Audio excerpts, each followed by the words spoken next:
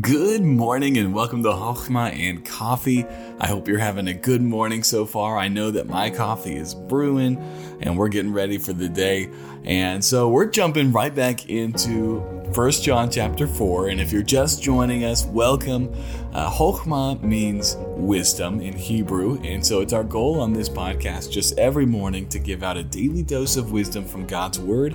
And if that's interesting to you, make sure you hit the subscribe button so you don't miss out on any of these Bible studies that come out.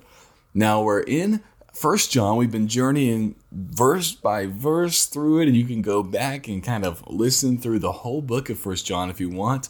But here today, we're looking at 1 John chapter number 4, and we're looking at verse number 14, and it says this: "And we have seen and do testify that the Father sent the Son to be the Savior of the world." Friend, this is so good. So good. You probably hear my youngest whining over there.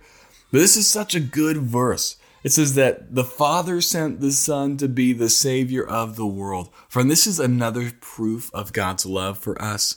The Bible says in John 3:16, "For God so loved the world that he gave his only begotten Son, that whosoever believeth in him should not perish but have everlasting life." And friend, if you ever doubt that God loves you, all you need to do is look to the incarnation.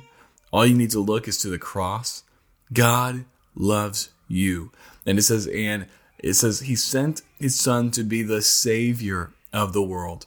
He didn't send his Son just to be an example, just to be a teacher, or even to judge the world. He sent his Son to be the Savior of the world. Friend, if you're here and you don't know this Savior, may today be the day you finally trust him. He died for all your sins, and he rose again and conquered death, friend. And so I pray that you would meditate on this and that you would accept him as your Savior. And if you have accepted him as your Savior, praise him today. Rejoice that he was sent into this world to save you and I from our sin. Well, I hope you have a great day today, and I'll talk to you tomorrow.